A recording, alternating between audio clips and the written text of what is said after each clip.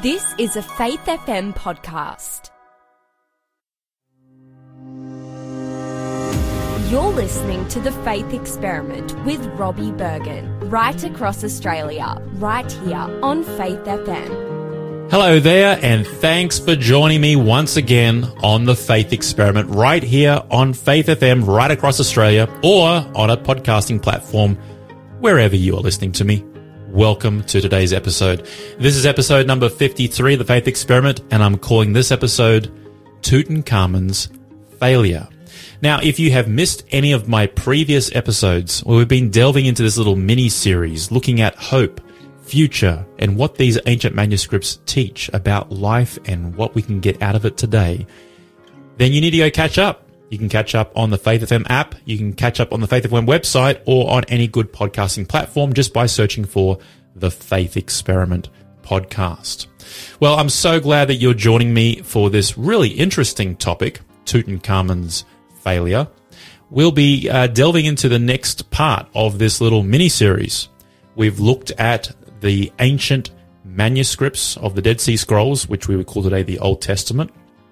We have looked at their historical accuracy and found that the details that the Bible talks about in historical terms, although disputed for many, many decades, if not centuries, eventually archaeology catches up and shows that the Bible historical record is in fact accurate. Then we've looked at the prophetic accuracy of the predictive elements of the Old Testament manuscripts, and we examined some of those prophecies from the book of Daniel that talks about events that would happen thousands or centuries, but in some cases thousands of years before they happened, and they fulfilled exactly as these ancient prophecies predicted, making it extremely likely to have a supernatural element. And then we've explored in our last episode in this little mini-series the curse of the forbidden prophecy, where we found that the ancient manuscripts of the Old Testament, particularly the book of Daniel, pinpointed through prophetic vision the arrival of the Messiah. Today we call him Jesus Christ. Now, on this episode, we'll be looking at Tutankhamen's failure. What was his failure? Well, stick around. We're going to delve into that in just a second. But once again, on this episode, I have a fantastic giveaway. It's a resource that is something that you probably want to get into your library. You probably want to have a good read of it. And then once you've read it, share it with your friends. It is a book called The Man of Peace. And in the last episode, we talked about Jesus being the fulfillment of the messianic prophecies. And the New Testament describes him as a man of peace. And so if you'd like to get today's free resource, this wonderful book, you want to stick around. I'm going to give you a code word at the end of this episode that all you have to do is text it to the Faith Experiment number. That's 04 888 453 11. So save the number in your phone now. That's 04 888 453 11. And just hang out until I reveal today's code word. Then you want to text it in, nothing else, just the code word, and we will get this great book, Man of Peace, sent out to you for your enjoyment. All right, so let's get into today's topic, Tutankhamen's failure. The ancient Egyptians seemed to be obsessed with the idea of living forever, or the idea of eternity. And for the ancient Egyptians, there was a number of ingredients that you needed to live for eternity. The first was you needed to have a body, and the body was necessary for the soul to return to each night. That's what they believed. And that's why they mummified the bodies. They eventually perfected the art of mummification to preserve the bodies for the afterlife. The second ingredient that Tutankhamen and the Egyptians thought they needed to have eternal life was a tomb. And you needed the tomb to protect the body, which is why there were pyramids. These great construction projects were developed to protect the body because you needed a body for the soul to return to each and every night. And the third ingredient that you needed for eternity, according to an Egyptian, was a heart. And you needed the heart and it had to be left in the body because the heart was the object which was held up in judgment. And the fourth ingredient you needed for eternity was a name. You had to have an identity. The name of the person was needed to be somewhere in the tomb or on the coffin because you didn't want someone else's soul to come into the wrong body. And this is why they invented a thing called a cartouche. Now, a cartouche was basically an oval carving into the walls of the tombs or to the coffins. And it's basically what we would call today as a signature. It was unique to the individual, and it was generally associated with tombs. And the last and final ingredient that Egyptians believed they needed to enjoy eternity was things to enjoy in the afterlife, which is what the treasure of Pharaoh and Tutankhamen was all about. Now, if you go to a place called the Valley of the Kings in Luxor, which is in Egypt, in 1922, Howard Carter discovered the tomb of Tutankhamen, a 19-year-old pharaoh. It was filled with over 3,000 objects, many made of pure gold, including a number of beds. There must be a lot of sleeping in the next life. That's why they were keeping the beds. There were a lot of life-size statues of guards to protect them in the afterlife. There was a royal chariot. There was a king's throne. And there was a large chest inside the tomb that when they opened it up, it had an alabaster chest inside of that, which had 4 jars with lids in various shapes of the king's heads. And then inside of that, each one had a solid little gold coffin. And inside each of the coffin were the king's organs. It had his kidneys, it had his liver and whatnot. And then this was all placed inside a burial chamber where there was a huge box the size of basically a carport. And inside that were 3 more boxes, one box inside the other box. And inside the last of these large boxes was a yellow, like quartz esophagus. And inside that were 3 coffins. One was shaped, they're all shaped in the form of the king's body. And the first 2 were made with wood and overlaid with gold leaf. And the last one was solid gold. And it was inside that there was the mummified body of the king. And he had the famous funeral mask over his face, which if you think of Tutankhamen, you think of that solid gold funeral mask. But it wasn't just the Egyptians that were trying to have a way to live forever and have such elaborate burial customs.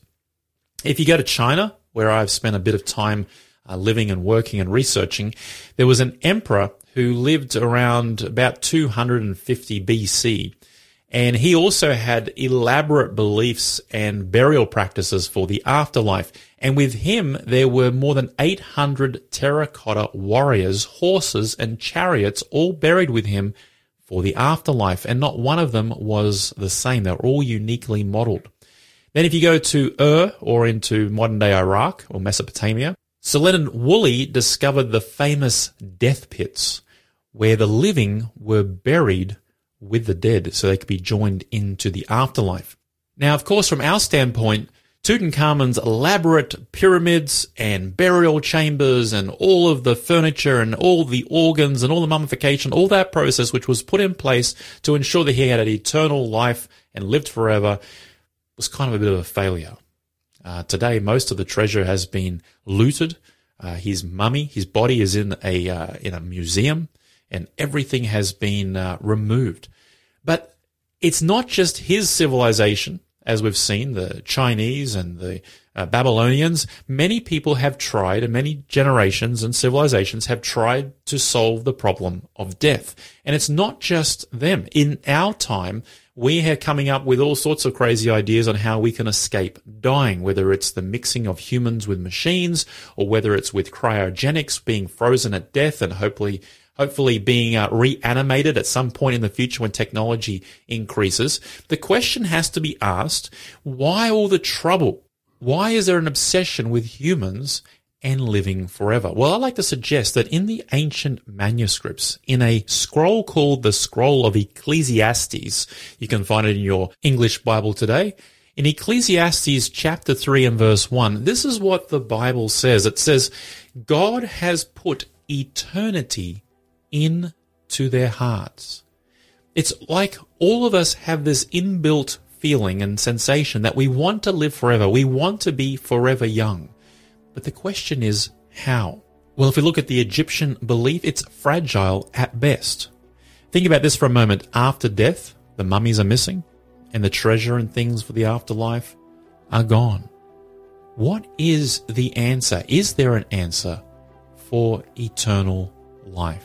Well, it's time to take a short break now. When we come back, we will continue to explore Tutankhamun's failure in his quest for eternal life, and what do the ancient manuscripts of the Bible teach about how to have eternal life. And coming up is the code word for today's great giveaway, the book titled The Man of Peace.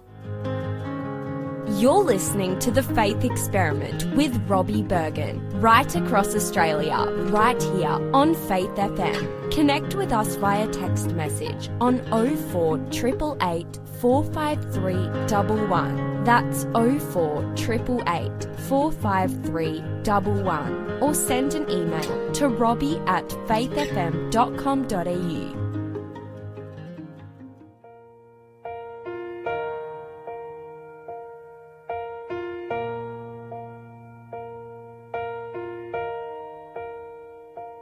We've watched the house fall right before our eyes.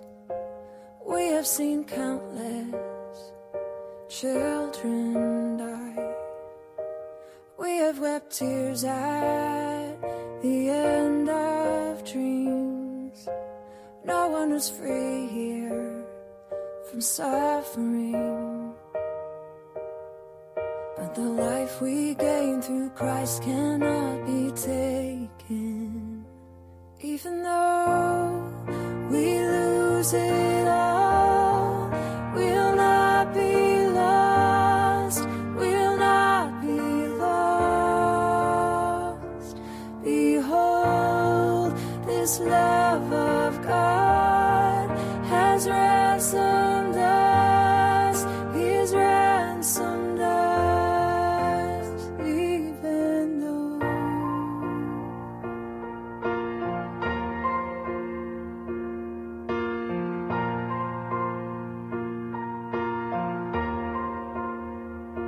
We've been the lepers outside the gate.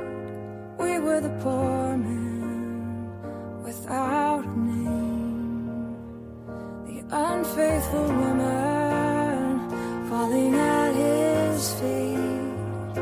I am the unlovable, and He came for me. His arms are fastened firmly round us now. So even though we lose it all, we'll not be lost, we'll not be lost. Behold, this love of God has ransomed us, He's ransomed us. Even though we had nothing when He found us, we had nothing to recommend us. His grace is like an ocean, His gifts are overflowing. He will care for those who know Him. His promises are certain. We will not walk alone. Even though we lose it all, we'll not be lost, we'll not be lost. Behold, this love of God has ransomed us, He's ransomed us. Even though we lose it all, we'll not be lost, we'll not be lost. Behold, this love of God has ransomed us, He's ransomed us. Even though. This is The Faith Experiment with Robbie Berghan, right across Australia, right here on Faith FM. Listen live or listen later. Get the Faith FM app from your app store today. Welcome back to the Faith Experiment. I'm Robbie Berghan, and you're listening to episode 53 of the Faith Experiment. This episode's called Tutankhamen's Failure. Now, this is a continuation of our little series we're doing here in the Faith Experiment, exploring the ancient manuscripts that we call the Dead Sea Scrolls or the Old Testament of the Bible. In fact, the Bible in its entirety. And we are looking at questions of what does this book actually teach about the future? Is it trustworthy? Is it historically accurate? And what does it actually have for us about our lives today? On this episode, we started by looking at what ancient civilizations, particularly the Egyptians, looked about this idea and thought about this idea of eternity or eternal life. And we found that the Egyptians have a very sophisticated belief system on how they can live for eternity. And it centers around their bodies being preserved, hence the development of the mummification process. We found that they needed a place to protect the body, which was why they built pyramids. We also looked at why they had the heart removed, but yet still stored with the body because they believed they needed that for judgment. And then we also seen how that the Egyptians believed that they needed treasure for the afterlife. And that's why there's always treasures inside of these pyramids. But as we sort of concluded before the break, the Egyptian belief system was very, very fragile at best. Because think about it today, the mummies are all missing from the tomb, so the bodies are gone, so there's no bodies for the souls to return to. And most of the pyramid's contents has been either stolen, moved to museums, and so the treasures and the things for the afterlife, have been lost. And then we talked about how other civilizations like the ancient Chinese or the Mesopotamians, but even today, modern man is trying to find ways to beat death and to live forever. They're exploring becoming cyborg, which is the mixture of machine and human, and then also cryogenics, which is the way to maybe freeze and preserve our bodies until technology is sufficient that we can reanimate ourselves back from the dead. And then right before the break, we looked at that passage from Ecclesiastes chapter 3, verse 11, where it says that God has put eternity in our hearts. There's something about living forever young, that every human being at some point desires and thinks about as their mortality becomes more and more evident. Now, in this section, we want to jump into one of my favorite books of the biblical manuscripts, and that's the book of Revelation. And in this book, we find another way, a biblical way of how to secure eternal life. And so if you have a big picture view of the book of Revelation, there are scenes of Earth's final events, to summarize it sort of briefly. And we've seen already that in this book of Revelation, there are three main characters or anti-characters to God. There's the dragon, there's a sea beast, and a land beast. We talk about that when we talk about the financial crisis and digital currencies. And it's these three powers that are seeking for a global control, a one world order, right before the closing scenes of the book of Revelation. But it's in the midst of this book, Revelation, that we're introduced to these three angels. And these three angels are symbolic of carrying a message that go throughout the heavens to counter these three powers that we talked about in previous episodes. And the message of these three angels is basically God's final message for humanity. And I want you to notice with me the contents of the first message that God is claiming in the book of Revelation to be sending to humanity right before the final events. This is found in Revelation chapter 14, verse 6 and verse 7, and this is what it says. It says, "Then I saw another angel flying in the midst of heaven, having the everlasting gospel to preach to those who dwell on the earth, to every nation, tribe, tongue, and people."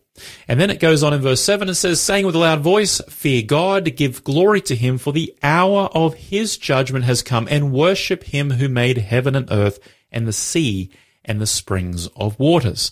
Now the question is, what's the urgency? We've got a picture of angels flying quickly. It's going to every person and people group and language group on the planet. And the message is centering around The hour of judgment has come. Here's why we have urgency. Now, if you remember the ancient Egyptians, they believed that the heart of the Pharaoh had to be preserved and put back into the body so that he could face judgment right before the afterlife. And in Revelation, we have a picture that judgment is looming, it's pending before the end of this book is finished. Now, remember earlier on in our exploration of the Old Testament in the book of Daniel, we saw that Daniel predicted, and he claims it comes from God, not himself, but he predicts that there will be a last empire that was about to come and execute judgment upon the whole world. And in that last empire, he saw that there'd be no more tears, no more pain, no more sorrow, and no more death. And so the question really in the context of Revelation is, how can we live in this last empire forever? And so Revelation comes back with this message, this first angel's message, and says, I saw another angel fly in the midst of heaven, and then it says, having the everlasting gospel to preach to the whole world. So even though the message is about judgment, it's summarized as the gospel, the everlasting gospel. And the word gospel, for many of you, you probably know this, but the word gospel in Greek literally translates into English as good news. So what's the good news that judgment has come? Why is that such good news? Well, the short answer is because it has something to do with God's way of living forever. For example, in the New Testament manuscript of 2 Timothy chapter 1 verse 10, it says, Jesus Christ, who has abolished death and brought life and immortality to light through the gospel. So Revelation saying the last message to go to all the world is to tell everyone that the gospel, the eternal gospel, the everlasting gospel, which is good news, it's going to the whole world, and that's summarized in this idea that judgment has come. Why? What's so good about this judgment is coming? Well, something about that is connected to that Jesus has brought life and immortality through this gospel. Now, this reminds me of a place in Palestine, an Arab city called Nablus. And Nablus is very famous for a well. It's believed to be the well where Jesus had a conversation with a Samaritan woman in the Gospel of John chapter 4. And I want you to notice what Jesus said to this woman as he talked with her. He said, whoever drinks of the water that's in this well will thirst again. But whoever drinks of the water that I shall give shall never thirst, but the water that I shall give him will become in him a fountain of water springing up into eternal life. Jesus was offering to this woman at this well, he was offering eternal life in his last empire that had no tears, no pain, no sorrow, and no death. But notice her response. Her response was, Sir, give me this water. But what's fascinating in this story is that even though she wanted this water of eternal life, she clearly wasn't yet ready for it because of Jesus' response. You see, Jesus saw that she needed to first understand that she suffered from humanity's massive problem. And the problem is that all of us are sinners. Even the Egyptians understood that judgment was important to figure out whether you were good enough. But our problem as humans are, with these biblical manuscripts to be our guide, is that we have all sinned. We have all done wrong. You know, the Bible says in Romans chapter 3, verse 10 and verse 23, it says, there is none righteous, no, not one, and all have sinned and fallen short of the glory of God. And sin brings eternal death. That's the big problem with sin. Because the Bible goes on in Romans chapter 6, verse 23, it says, the wages of sin is death, and that's eternal death. It's the separation from God. But then it says in the last part of verse 23 of Romans 6, it says, but the gift of God is eternal life. And so the problem is that whether you're an ancient Egyptian, an ancient Chinese, or an ancient Samaritan woman sitting at a well, or just a person tuning in to Faith FM, we have all sinned. We've all fallen short of the glory of God, and the wages of that, the consequences for that, is eternal death. And so in each one of us, there is a desire to live forever, to experience eternity, forever young. And no matter what we think might be the solution to that problem, a according to the ancient manuscripts of the biblical text, the solution is one, and it's not a thing, it's a person. The solution is the person of Jesus. And something about that is good news, a message that will go to the whole world. We're going to take a short break now. When we come back, we'll jump straight back into what is this gospel and why is it good news? And don't forget to stick around for today's code word to get this great book, The Man of Peace. We'll be right back after this on The Faith Experiment. The Faith Experiment is made possible because of people like you. If you enjoy what we are doing, please consider supporting us by making a donation on our website at faithfm.com.au/donate.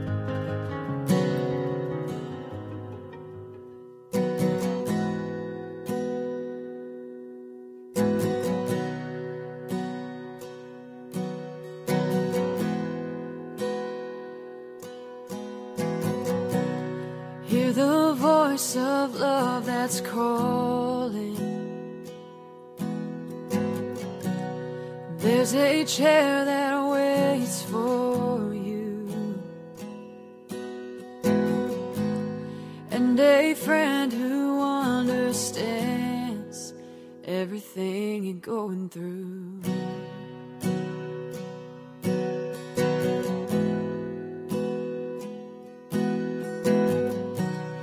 You keep standing at a distance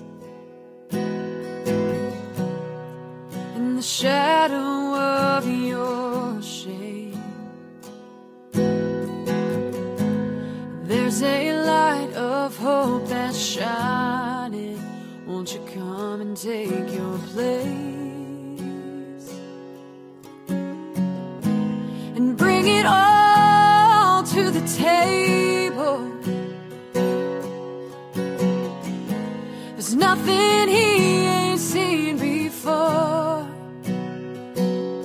All your sin, all your sorrow and your sadness, there's a Savior and he calls. Bring it all to the table.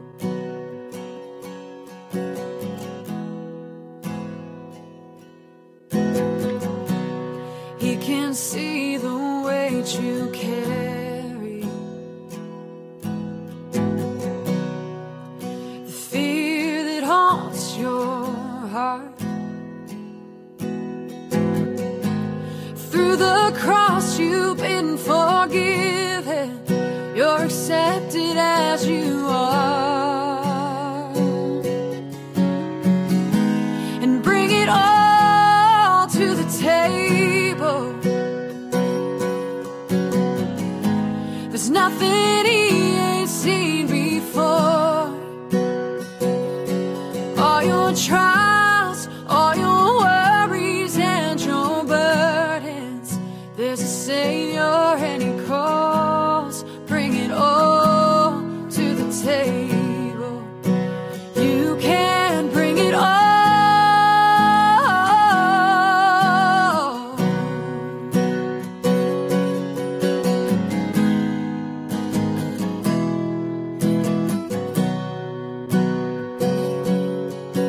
Come on in, take your place. There's no one who's turned away. All you sinners, all you saints, come right in and find your grace. Come on in, take your place. There's no one who's turned away. All you sinners, all you saints, come right in and find your grace and bring it all to the table. There's nothing he ain't seen before.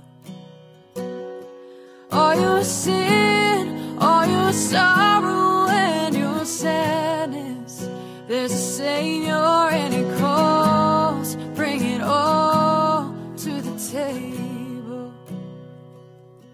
And he calls. Bring it all to the table. You're listening to The Faith Experiment with Robbie Berghan, right across Australia, right here on Faith FM. Welcome back to The Faith Experiment. I'm Robbie Berghan, and you're listening to episode 53 of The Faith Experiment called Tutankhamen's Failure. And on this episode, we are looking at this quest of living forever. Every single civilization, every single person has thought about the idea of their mortality and basically have said not really excited about dying.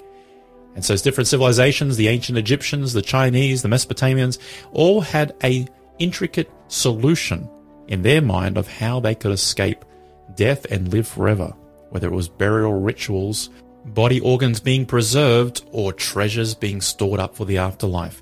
And yet we have seen that every one of these ideas, obviously pretty fragile, because today the tombs have been raided, the treasures are stolen and missing, and the bodies are in museums. And so all of the premises that these different ideas had about living forever have been lost to eternity. And so the question is there a solution in the biblical manuscripts of living forever? What's eternal life look like? We looked before the break at those three cosmic messages going to all the world right before the final events depicted in the book of Revelation. And there is a particular message known as the first angel's message, which said that there is a good news message, a gospel message going to all the world. And at the center of it is the idea that judgment has come. And so we want to explore this idea. What is this gospel all about? What is this good news of this first angel? And why should we even care about it? Well, firstly, the good news, the gospel, the reason why it's good news is because it's the gospel, the good news of God.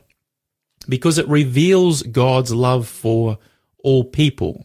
I'm sure the most famous verse in all of Scripture is John chapter 3, verse 16, which says, "For God so loved the world that he gave his Son for it." God loves people. Despite what you've heard, despite what you feel, God loves people. And love found a way to bring us eternal life. The second thing that's good about the gospel is that it's the good news of Jesus Christ, because hope is through him.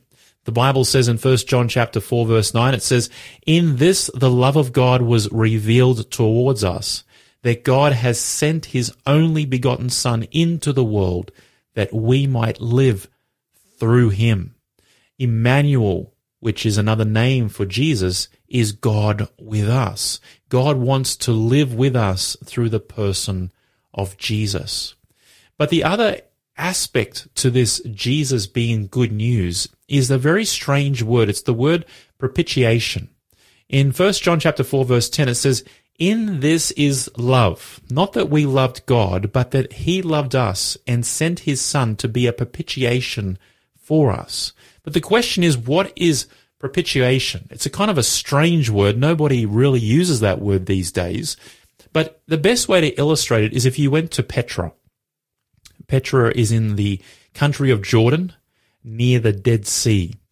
And if you make your way through a dry riverbed called Wandai, you will come through these narrow cliffs. On either side, they go up tens and tens of meters.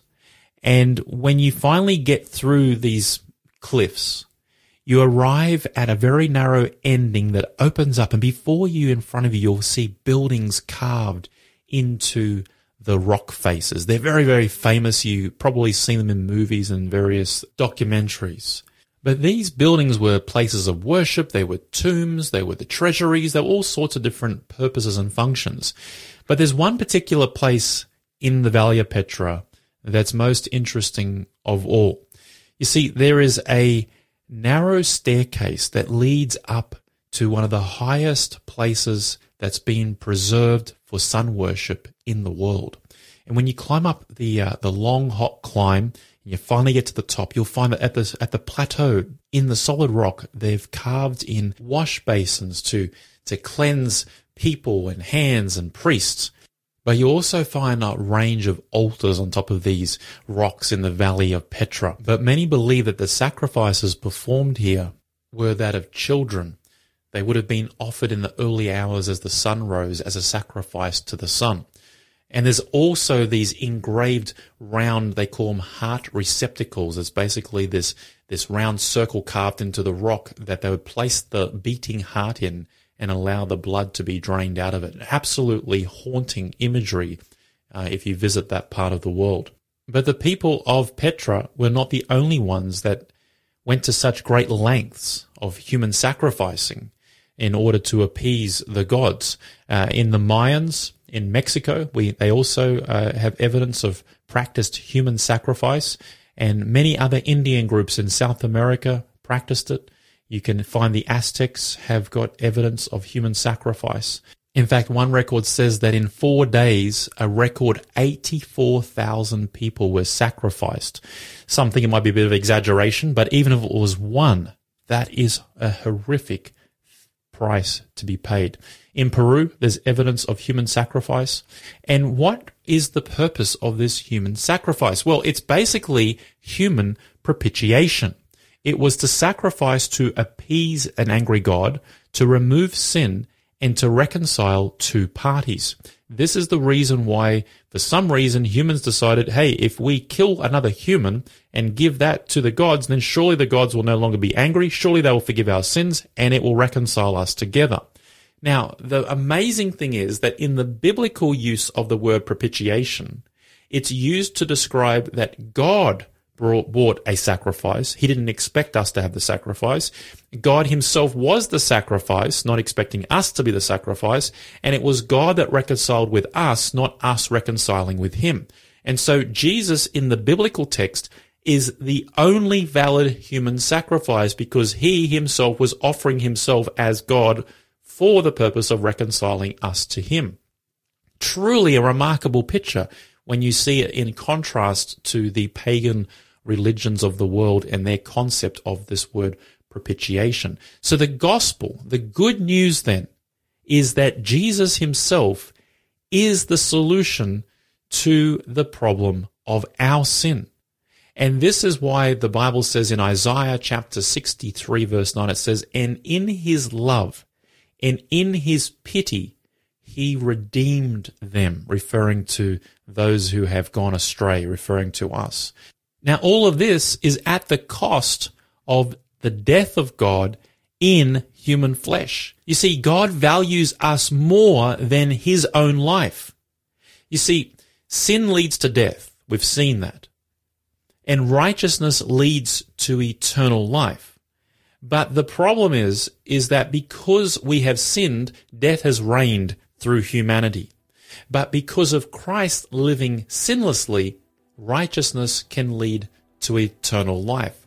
So in the death of Jesus, or at the cross of Calvary, there is a great exchange that takes place. We're told that in 2 Corinthians chapter 5 verse 21, that he was made who knew no sin to be sin for us, that we might become the righteousness of God in him. At Calvary, the great exchange was our sins taken by him caused his death, and his righteousness is counted to us as giving eternal life. But the question is, what do you have to do to receive this gift of eternal life? Time to take a short break now. We come back, we're going to dig straight back into that question. And stick around. The code word is coming up for this amazing book, The Man of Peace. If you have enjoyed this episode of The Faith Experiment, please help us get the word out by sharing our podcast with your friends and family. And don't forget to like us on Facebook.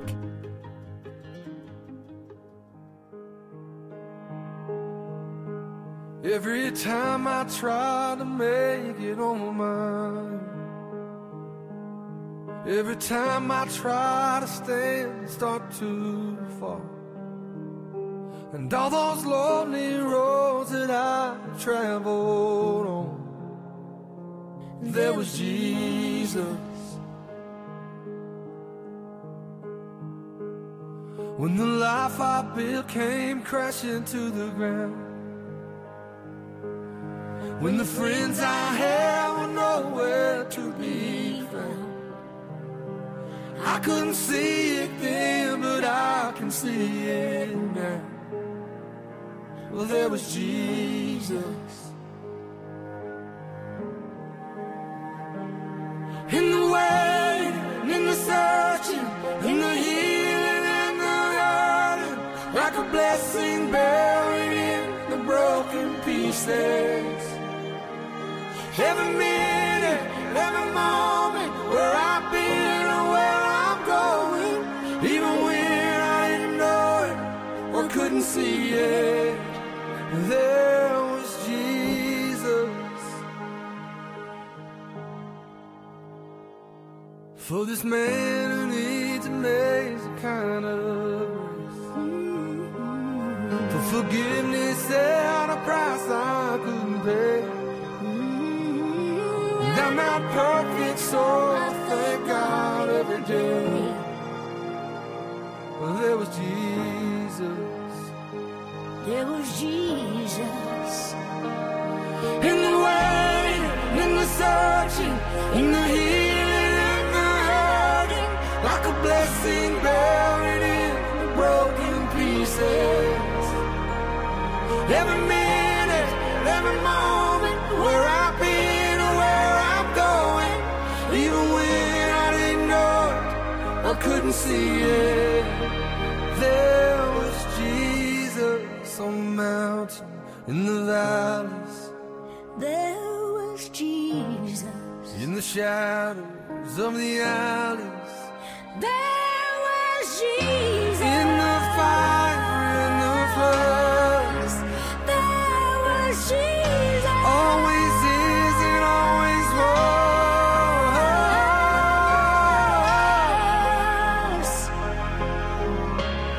No, I never walked alone. You were always there. In the way, in the searching, in the healing and the hurting, like a blessing buried in the broken pieces. Every minute, every moment, where I've been and where I'm going, even when I didn't know it, I couldn't see it, there was Jesus. There was Jesus. There was Jesus. Precious Jesus.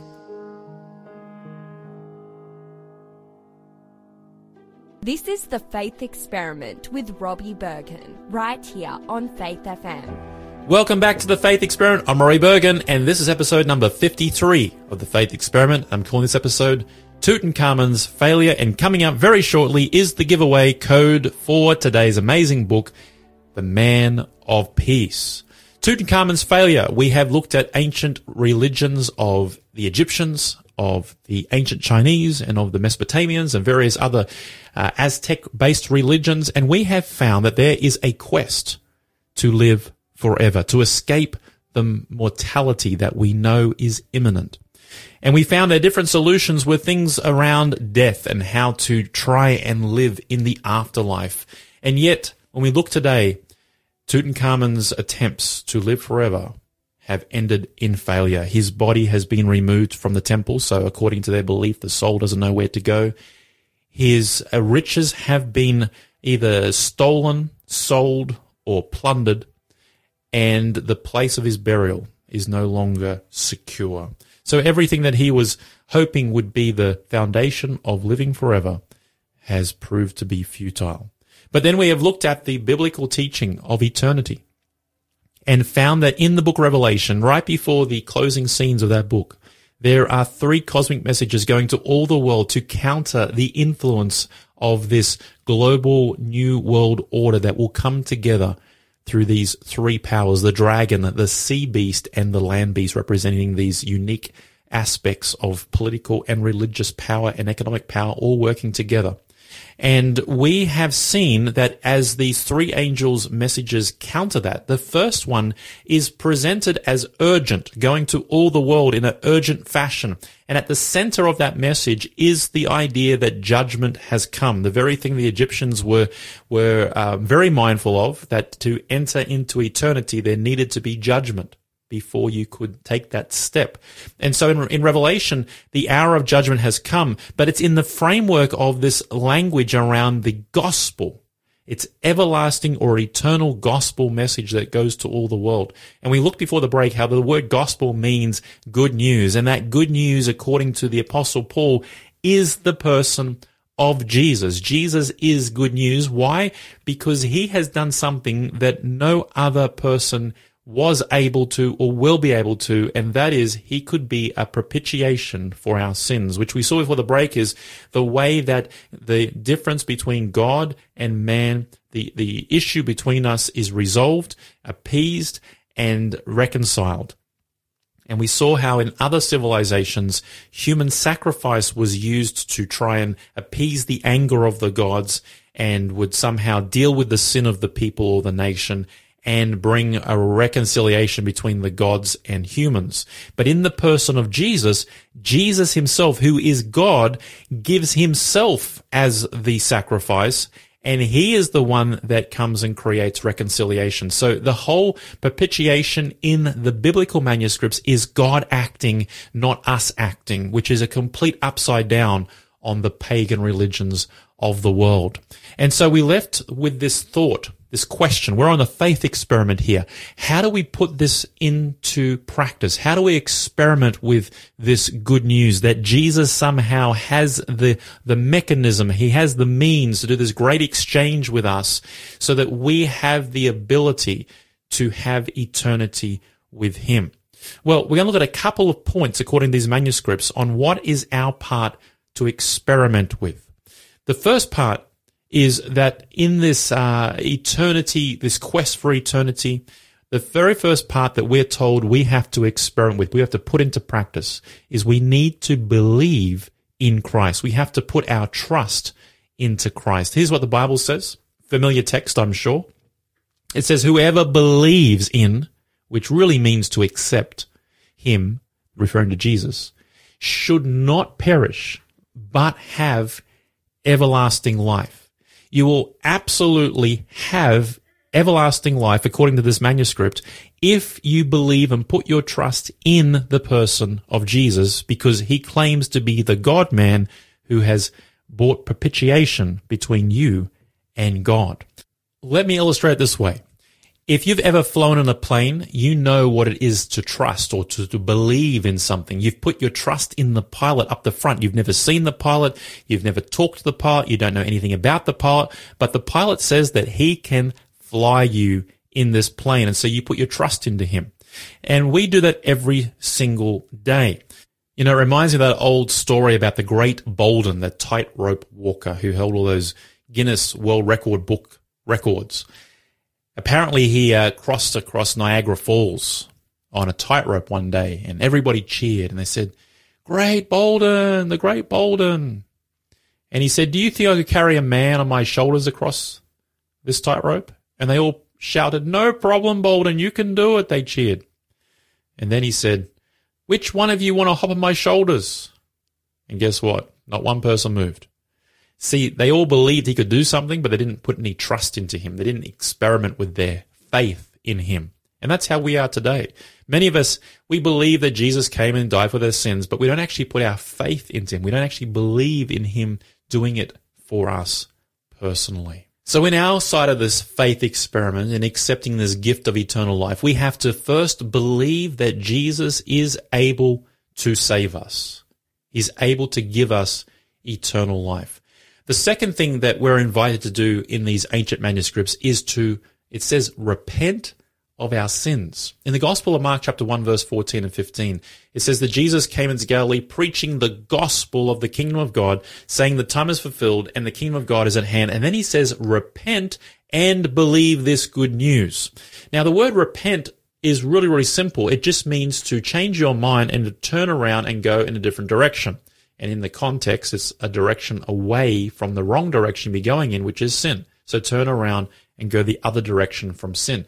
Because you believe that Jesus has the power to save you and give you eternal life, then you believe that he has the power to help you live that new life. That's what repenting is all about.